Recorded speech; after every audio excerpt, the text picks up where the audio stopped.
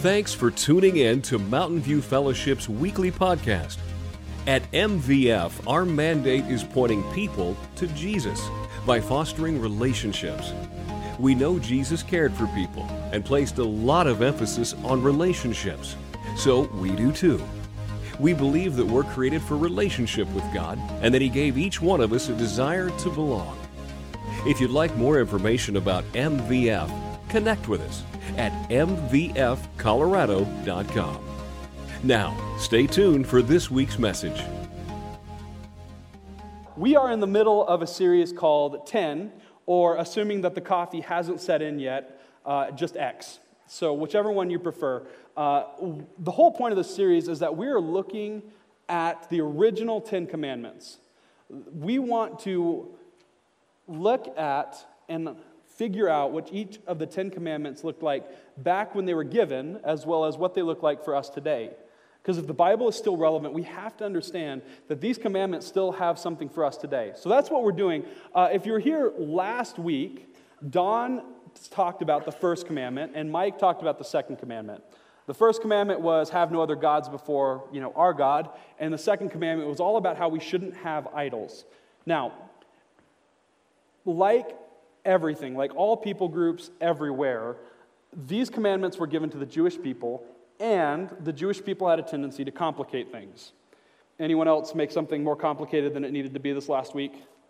We have to understand that oftentimes we complicate things that don't need to be complicated. See, God intended the 10 commandments to make His people set apart. He wanted them to be a lighthouse to the rest of the world, showing them which God they should follow. Because everybody believed that they had the one true God, right? But the Jewish people actually had a God that kept physically showing up, time after time after time. And so His point was that His people needed to be a lighthouse on the shore of an insane world. Now, that being said, the Jewish people looked at the original 10 commandments and are like, those 10 are really good, but how exactly do we do those 10? And Mike will get into this more, but basically, and in short, what they did is they just added a whole ton of extra laws. Now, God intended the 10 commandments to create and build intimacy with His people, to create a relationship, and for them to get closer to Him. All they had to do was follow the 10 commandments. All they had to do was follow the heart behind the 10 commandments. But the Jewish people got so caught up on what the lettering said and what the laws that they were making up said that made it impossible for them to actually have a real relationship. In fact, they created laws and punishments for what would happen if you broke one of the laws that they made up based on the 10 commandments. There's actually a really cool quote that I was told about yesterday. Ravi Zacharias, I believe is how you say his name. The reason we have 17,000 pages in our law books is because we can't follow 10 lines on a tablet of stone. Like I said, the people back then, and then me in pink shirt, we have a tendency to complicate things. So we're looking at the original 10 commandments and trying to understand what they might mean for us today. Now, I have the pleasure of speaking on the third commandment. And if I can be honest with you for just a moment, I was kind of a little disappointed I got this one because it was like the senior pastor, who may or may not be my father, was trying to tell the youth pastor something about how much he should be talking. I don't know. Maybe I'm reading a bit much into that. But what I found out is that there's way more to this commandment than meets the eye. So before we jump fully in, we're going to have some guys come up and down the aisles. If you don't have a Bible, just raise your hand. They're going to give you a Bible. We're not going to ask for your name or anything like that. We just want to make sure everybody has the chance to own a Bible. So that's what they're doing. But before we fully jump 2 feet into this, I want to say you'll notice in this commandment, as we read it, that there's like a comma and then there's like a consequence for not following that commandment. Now, I don't have nearly enough time to get into what the consequence for this commandment is, in detail at least. My guess is a lot of you who've lived your life more than 2 years have already experienced some of the consequences yourself. So I don't feel like I need to go through what the consequences look like. Instead, I'd rather focus on how it is we can follow this commandment and what it actually looks like for us to live by this commandment. So, with that being said, we're going to open up our Bibles, page 51, and we're going to read what the third commandment is. It's a long one, so hang on to your boots. You must not misuse the name of the Lord your God. That's a commandment. That's all it is. You must not misuse the name of the Lord your God. Now, at first, it may sound like, well, you just don't cuss. I mean, don't use God or Jesus' name in some angry slur and you're fine, right? But there's so much more just under the surface of this. But to get to that, we need to once again talk just a moment about what the original intent for the Ten Commandments was. Remember what I said. The purpose of the Ten Commandments was to set his people apart and to make them a lighthouse. God wanted to have a relationship. So God gave the laws to his people in order to set them apart. That was the first thing. And so that's, I think, the first thing we can learn from this scripture, is that we're supposed to be a lighthouse in every area of our life, including our speech. We're supposed to be set apart by following God. And by following God, we're supposed to look different, even in the areas that we use just like everyone else, like our language. It's not just about cursing or using God's name in a slur, because here's the thing, and this is really important and critical. You have to understand that words have power. Every word you say has an impact, positive or negative. All words have the power to help heal wounds that are hurt, help heal things that have been dug deep into us. They have the power to help somebody overcome impossible odds. Words can literally help someone heal physically from things that have happened to them. Words have power, just like words also have the power to destroy someone. Perhaps it's happened to you, where someone has said something that just shook your world. And whether it's, I'm not ready for this relationship, or you're fired, words carry impact and meaning with them. Every last one of them. Either way, you have to understand that words don't just have power, they have that power and it carries on. People will carry those words with them wherever they go for the rest of their life. I mean, there's an actual love language called words of affirmation. That has to tell you something, right? We as Christ followers have to understand that our words have an impact. Jesus says in Luke chapter 6, verse 45, what you say flows from in your heart. So the natural question I get to ask now is, what's in your heart? What are your words telling about your heart? How are we representing our life, our passions, our priorities to other people based on what we say? And I don't know if you guys know this fully or not, but if you claim Christ as Savior, there are people watching you, looking at you, trying to analyze who you are. And if your words look exactly like everyone else's words, if the way you handle situations verbally is the exact same way that somebody else would handle situations verbally, there may not be that much difference, and they may not be interested in finding out about our God. This is why singing praise is so powerful. Have you ever been in a corporate setting where kids, where people, where adults, where anybody is just singing out loud praises to God and you can hear them over the band? It's powerful. One of the videos I posted from our trip to CIY Move with the high school was just 1,500 students praising God so loud that even at the front, when we were next to the speakers, it was easier to hear everybody singing behind us than it was to hear the band in front of us. There's no way you can be a part of something like that and not be changed. This is why when somebody writes you a letter, you can feel connected to them. This is why when you hear a song that just perfectly hits where you are in life, you feel connected to the artist. You're like, that artist understands what I'm going through. Words have power. And this commandment is not just about not being ugly. It's about praising God with every breath. Every word that comes out of our mouth is either a praise or a hindrance to God. All of these things are words in use. All of them flow directly from our heart. And like I already said, all of them, especially if you're a Christ follower, tell everyone around us all they need to know about our God. Now, I also find it very interesting how the Scripture says you must not use the name of the Lord your God. The name. I wondered why they put that in there.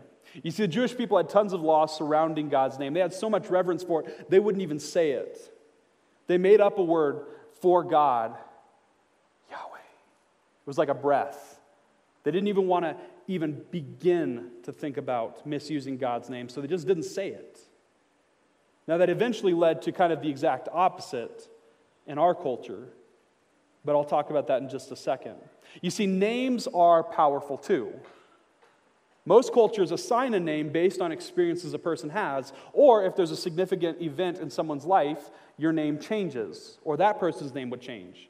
We don't have it to that extent here in our culture. We kind of do. When we get married, oftentimes somebody's name changes, most of the time. But names are still powerful, and I can prove it. You ready? I bet right now you can think of somebody, think of a name, and that person makes you smile. Like thinking about their name, you actively are like, that's a good guy. I really miss her. Man, I wish they were around a little bit more. You can also, and perhaps maybe a little bit easier, think of a name of a person that you can't stand to be in the room with.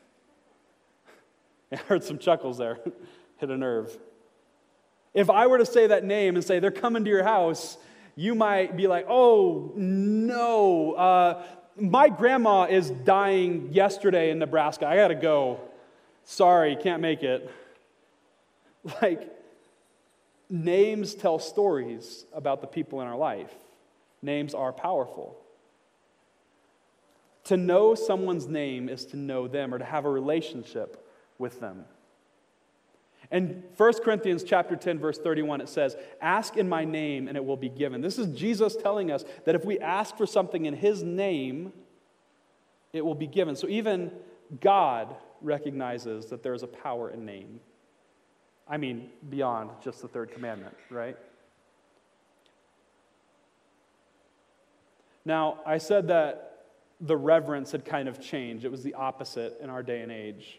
You see, the Jewish people had so much reverence for his name that they wouldn't even say it. And so the next generation would come along and they'd be like, well, I don't even actually know God's name to begin with, so it must not be that important. And all of a sudden you had a generation of people fall away from God. And a cycle repeats itself. It's kind of a vicious cycle in the book of Judges if you want to read that. But in today's culture, God's name is more akin to express frustration, disappointment, or being frustrated with something.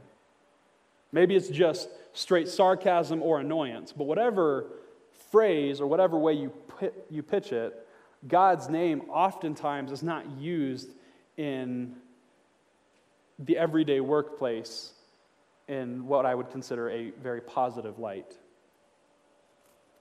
Is that how we want to represent our God to others? Our God to other people? Because here's the thing, other people don't exactly know what they're saying, they just know it carries some meaning with it. But we as Christ followers, we understand that saying those things is having an impact on what other people think about our God. How is it we should represent him to those around us? Let me ask this question. If every word you'd spoken for the last 2 weeks was written down in a transcript without any names attached to it, would the person who read it be able to tell that you were a Christ follower? Would they come closer to knowing Jesus, or would they think you were more passionate about something else in your life? This is where we can draw a very distinct line between the third commandment and the first two. See, God wasn't just wanting us to not cuss. He was wanting us to use every word we speak to honor Him.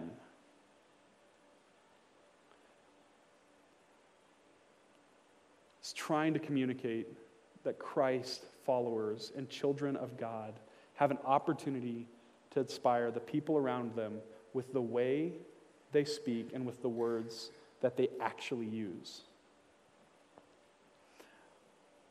We have to use opportunities in our life, in our everyday life, to help people see that God is real and is with us.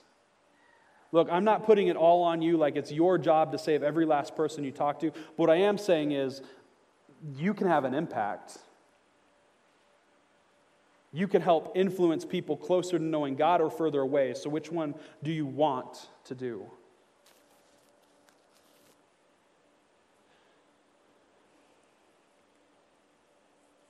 See, if we don't use our words, every word, every situation, to bring glory and honor to God, then technically we are breaking the third commandment. Look, there is neutral stuff in between. I'm not saying that every word has to be praise Jesus, but what I am saying is if we are acting like the rest of the world is, there's something wrong.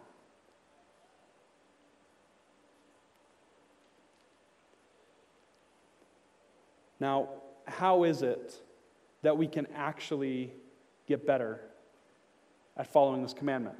Because it's hard. We use language all day long. Literally everything we do is started, followed, or completely involved in using language, correct? I doubt there's anything that you do in your normal day that doesn't involve communication with someone. So the question is, how is it that we use something so often? How can we be held accountable for something like that? I've thought of 3 simple things that you might be able to put into practice. You don't have to use all 3. You could use just 1 or 2 or whatever you want to do, or you can modify. I don't even care, but my goal was to try to find an easy way for us to remind ourselves that the language we're using reflects who others see Christ as. The first one is pretty easy, and all of you are already rolling your eyes at me because every last one of you carries your cell phone everywhere you go. So that was me yanking the rug of the excuse out from underneath you, right?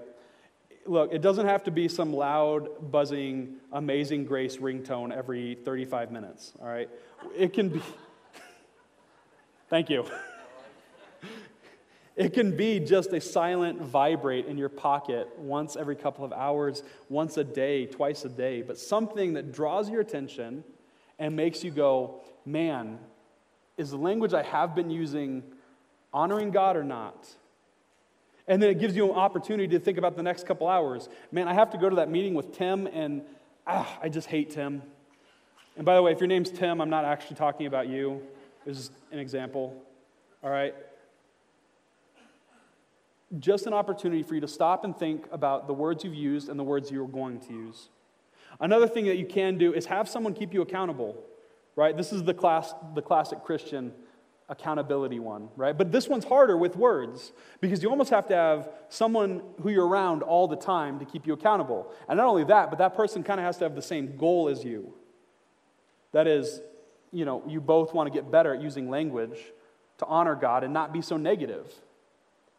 Now, you could have 2 separate accountability partners, right? You've got your wife or your husband at home, and I'm sure in some portion that they're already kind of keeping you accountable a little bit. And then you can have somebody at work, right?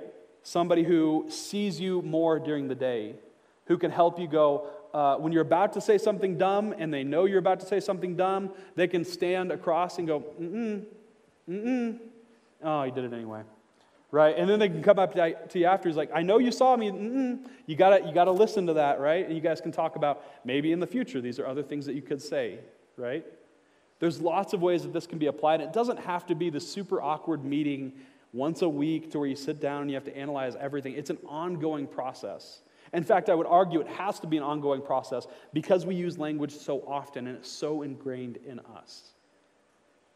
The third and final thing is that you can actually wear something or keep something in your pocket I know a lot of our men have these challenge coins in their pockets, just reminding us what putting on the armor of God is supposed to look like, right? There are things like this that you can buy on Amazon that are cheap that could remind you, hey, people are watching the words that I'm using. How am I doing? You could get one of these little bracelets. I know men are like, I don't know if I want to wear a bracelet, but there are some manly ones out there, I promise, right? Anything that you can look at and see and have remind you, hey, the words I say need to be positive. Now, I want to challenge you guys to do something this coming week. And this is going to be a hard challenge, I know it up front, but I have faith in you. You can do it, right? This coming week, I want you to not just like not cuss, to not use God or Jesus' name in a frustrated sense, but instead to change the outpour of your heart. And that's hard, because literally that means that you have to start looking at situations differently.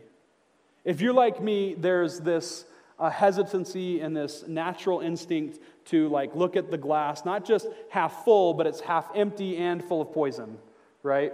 Like you don't do it. You look at people. Here's a good example. This last week, I had been trying to call my doctor because I need to get an appointment like 2 weeks ago, but like every phone call with Peak Vista, I'm on the phone and I get transferred to Kiowa, because Kiowa is where their phone number goes, even though it's 622. So I'm talking to a lady in Kiowa, and I'm like, hello, I would like to speak to the receptionist in Strasburg, please. To which she responds, like the normal person, okay, can you confirm date of birth, your address, your social security number, credit card number, can you tell me when your mother's maiden name's birth date was, like all this stuff, right? And I do it. I'm very nice. I'm frustrated, but I'm nice going through all of it. And I've gotten really good at doing it fast, by the way. So get through that, and the lady's like, okay, what would you like to speak to the receptionist in Strasburg about? And I said, that's for me to talk to her about. Why do you need to know that? To which she responded, oh, I just need something to tell them. And I'm like, okay, I would like to talk to them about an appointment. Oh, did you need to schedule an appointment? I could do that here. No, I know you can do it here in 3 weeks, but I'd rather talk to the lady in Strasburg who can do it like by the end of the day.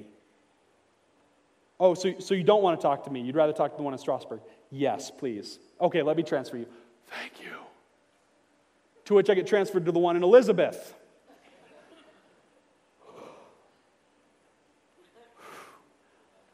I could have used words better on that phone call. I'm not going to lie. And I'm sure there are situations in everyday life to where your perspective has to change. It's not that lady's fault, right? I try not to be angry at those people, and I get it, but I have to remember that I'm representing God with even just the attitude that I put out. So this week I challenge you not to just shift the words that you say, but rather to remind yourself that you're representing Christ, so that the outpour of your heart brings glory and honor to Him.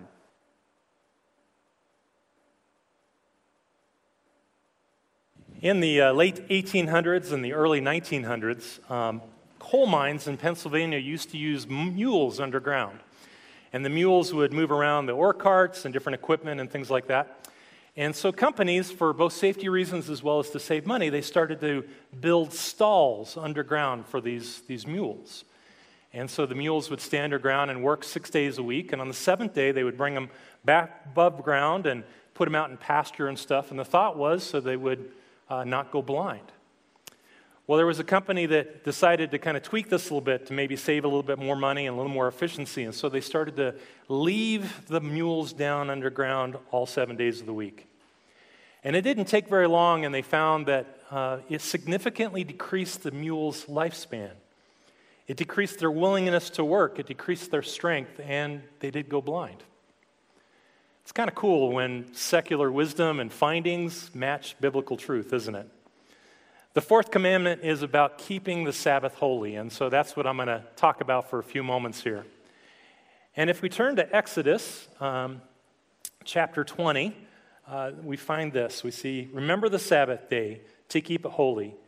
6 days you shall labor and do all your work, but the seventh day is the Sabbath to the Lord your God. And on it you shall not do any work, you or your son or your daughter, your male servant or your female servant, or of your livestock or the sojourner who is within your gates.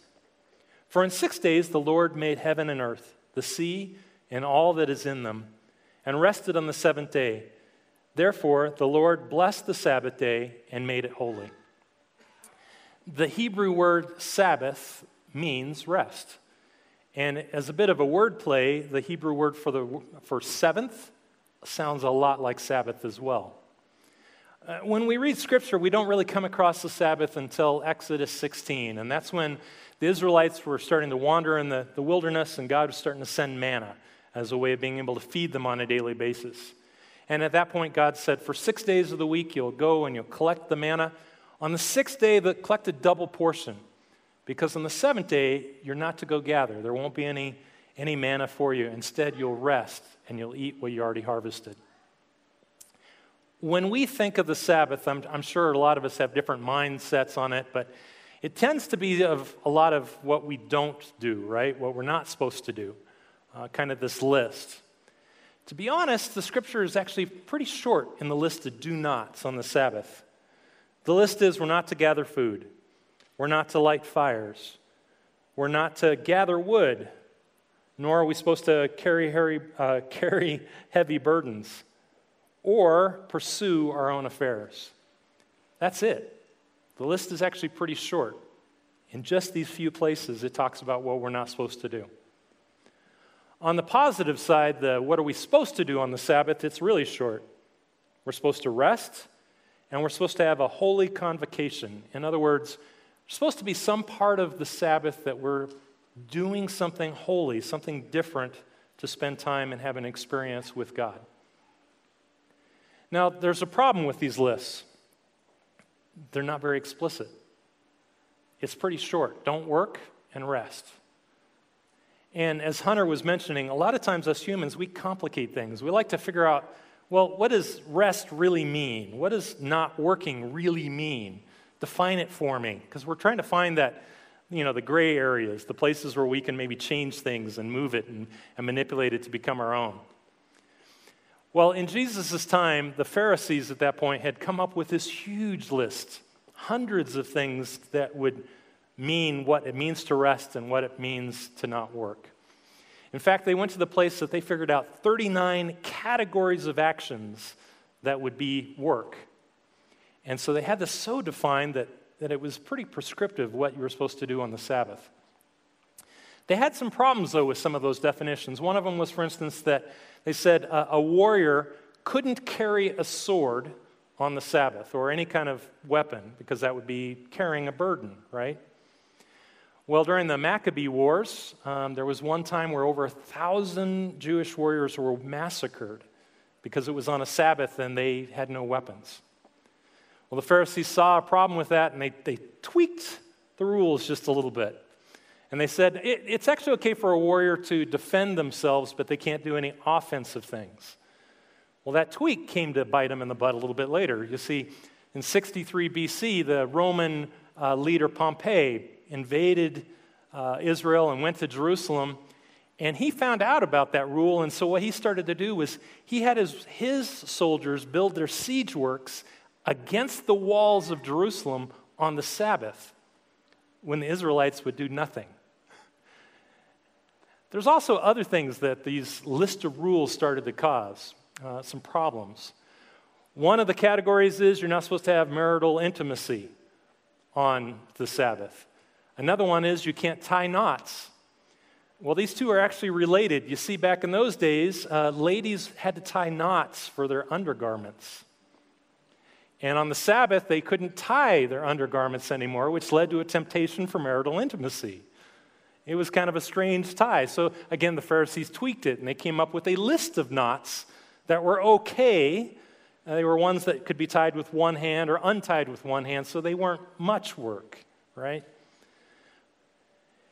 That kind of list of coming up with things to kind of work around what the intent of the Sabbath still exists today. I don't know if you know this, but many of your appliances actually have kind of a secret or hidden Sabbath mode. Stoves, for instance, some of them have a mode where you can get it in Sabbat mode or Sabbath mode. And what happens is the night before the Sabbath starts, you put your food inside of it. It sits in there. And then sometime during the Sabbath, the oven will turn on and cook your food. You can't set an exact time because that would be forcing work to happen. But if by random chance the oven just turns on and cooks your lasagna, you're good to go, right? But they also override something on Sabbath mode, because if you open the door of your stove and the light turns on, that would be lighting a fire in one way of thinking. So in Sabbath mode, none of the lights or the buttons turn on, okay? And you'll find this mode in things like, again, stoves and refrigerators and washers and dryers and a lot of different things. Well, when Jesus came and started his ministry, he saw that men's hearts were wrong about the Sabbath. All of these different rules made it so burdensome for people. Nobody looked forward to the Sabbath because it was all about what you're not supposed to do and staying right instead of what you were supposed to do. And so Jesus spoke up against this.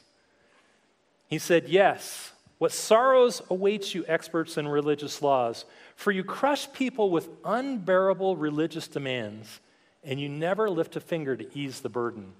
He was talking about the Pharisees and all these things that they had put in place that kept people from really being able to worship God on their own terms. In Mark 3:4, Jesus turned to the Pharisees again and said, "Does the law permit good deeds on the Sabbath, or is it a day for doing evil? Is it a day to save a life or to destroy life?" And they wouldn't answer his question. You see, Jesus sometimes when he taught, he brought things to extremes for us to be able to see a point. And his point in this series of questions was actually to bring out the Great Commandment. Great Commandment is we're supposed to love God and love others. And that commandment lasts all week long, including the Sabbath.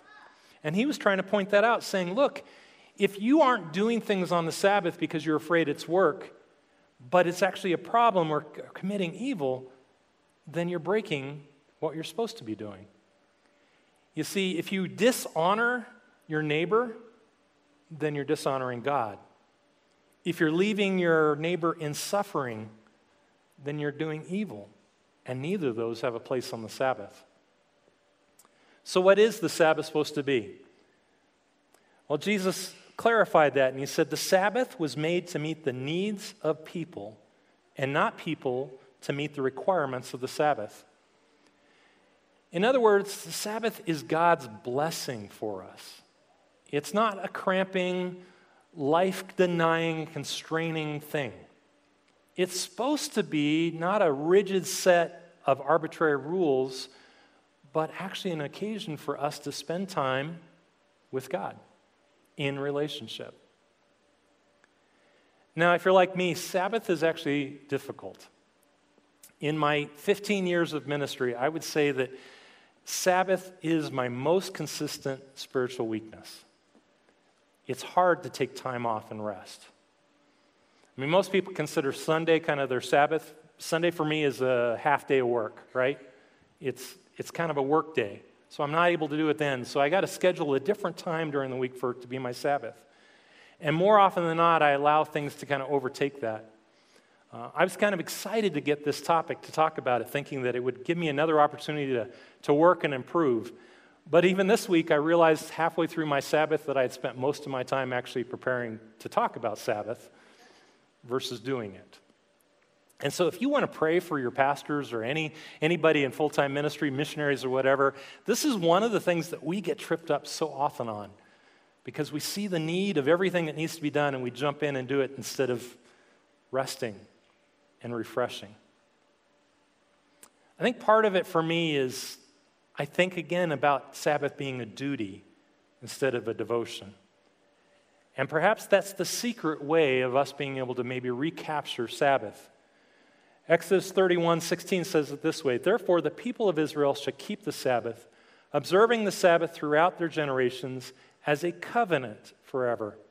It is a sign forever between me and the people of Israel that in 6 days the Lord made heaven and earth, And on the seventh day, he rested and was refreshed. This is a retelling of the commandments, but there's something different here. He talks about it being a covenant, an agreement, a promise together. And at the end, he also talks about how God himself, when he rested on the seventh day, was refreshed. That seems so much more like a blessing, doesn't it? Than just something that we have to obey and follow.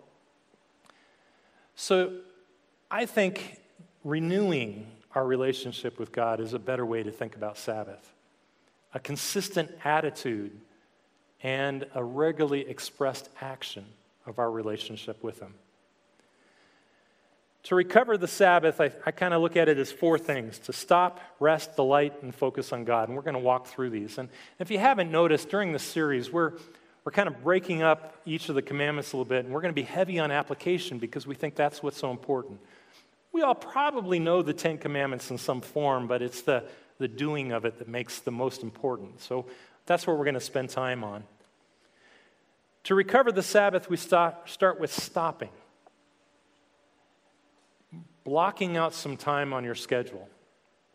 Now, Sabbath is supposed to be 24 hours a day. But if you're like me and you have a hard time, perhaps you can start with taking kind of a baby step or an initial step and just blocking out 4 to 6 hours on your calendar that you protect. You make it untouchable time that you aren't able to schedule anything else on top of. So that's the first thing, making sure it's on your calendar so it happens. And again, it doesn't necessarily have to be on Sunday. Next, you rest.